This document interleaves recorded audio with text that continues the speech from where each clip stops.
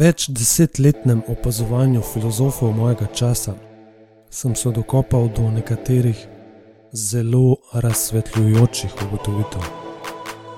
V tej epizodi jih bom razdelil med vas, iskrene srčne iskalce resnice, da vas vsebina razsvetli.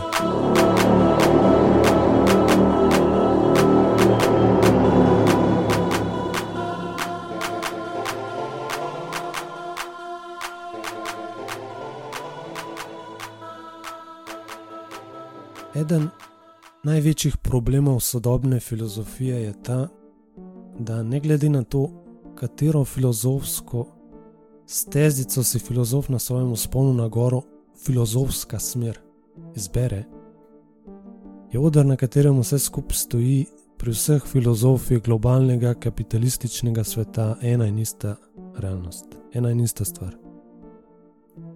Izobraževalni sistem, ki izobrazi filozofa, je orodje, ki se ga uporabi za izobrazbo filozofa.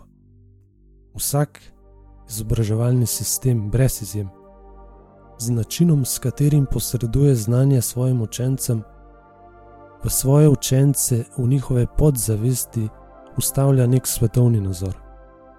Običajno svetovni nazori takšnega tipa niti nimajo imen, a so tam, tiho, skozi celotni izobraževalni proces učenca, pronicajo v učenčevo podzavest in ga nezaznavno indoktrinirajo v skrivnostni svetovni nazor.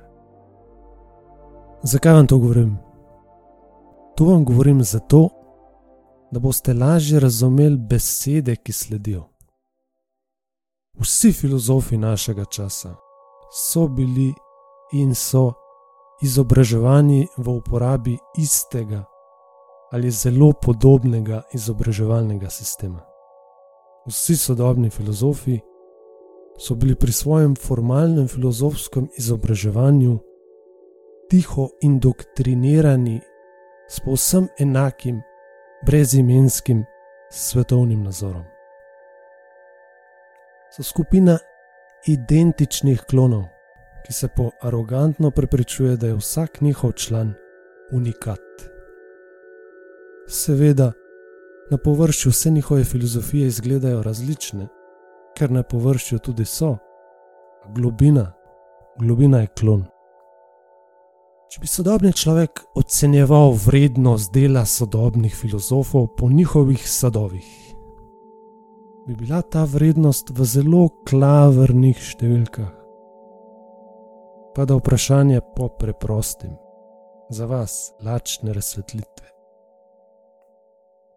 Kakšne sorte ljudi dobijo naše človeške družbe, če so bili ti ljudje učenci sodobnih filozofov? Kakšne ljudi sodobna filozofija spremeni svoje učence? Eden od velikih umov starega sveta, ki ga v zahodnem svetu vsi zelo dobro poznamo, je učil, da se vrednost in veljavo človeka prepozna po njegovih sadovih. Kakšni so sadovi sodobnih filozofov? Kakšni ljudje postanejo učenci sodobnih filozofov? Vam bom te sadove, ti ljudi kar brez dlake na jeziku orisal. Ničemer ne vidijo smisla, razen ograbljanju materialnih dobrin in kopičenju materialnega premoženja. So pohlepni na kubik. Moralno, nemoralno, etično, neetično, vestno, nevestno, vse jim je ravno. So taki, kot da bi jih nekdo načrtno vzgajal psihopate.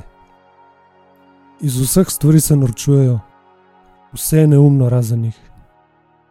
5 minut pred smrtjo se pa spovedujejo grehov v religijah svojih tradicij. Velikokrat ne premorejo več niti osnovne pristne, nezaigrane človečnosti. Sadovi učencev sodobnih filozofov niso nič kaj spodbudnega. In če v delu nauka enega od velikih umov starega sveta kaj resnice, če po sadovih spoznaš vrednost sodobnih filozofov, vrednost sodobne filozofije, je njihova vrednost čisti zanikrni poden.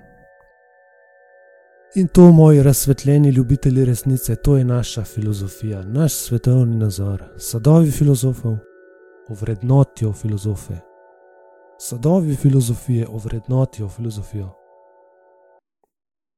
Nekatere filozofije so čisti zanikrni poden. Spet druge nekaj drugega.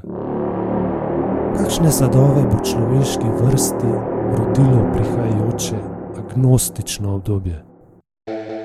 Kakšne sadove bo človeški vrsti rodilo obdobje vzpona decističnih demokratov? Čas ve. Čas bo pokazal. Nudej.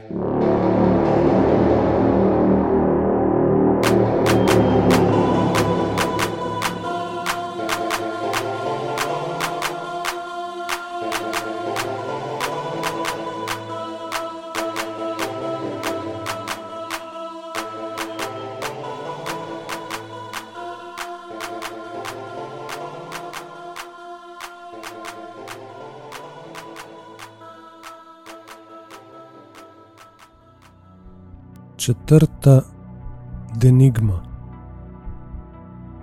Der irac ali nerbo uvalk an teus ikševolč v alis avon ej al širp on čom iš mezjeta ivaurk ujeječ event es Maje giler minčiceit ej olpurt ivat srepos umes rakesv egi giler minčicit ajnine roksi etelčosit etert olec manzen ni nehjam agen vaden od eš nakilev atje od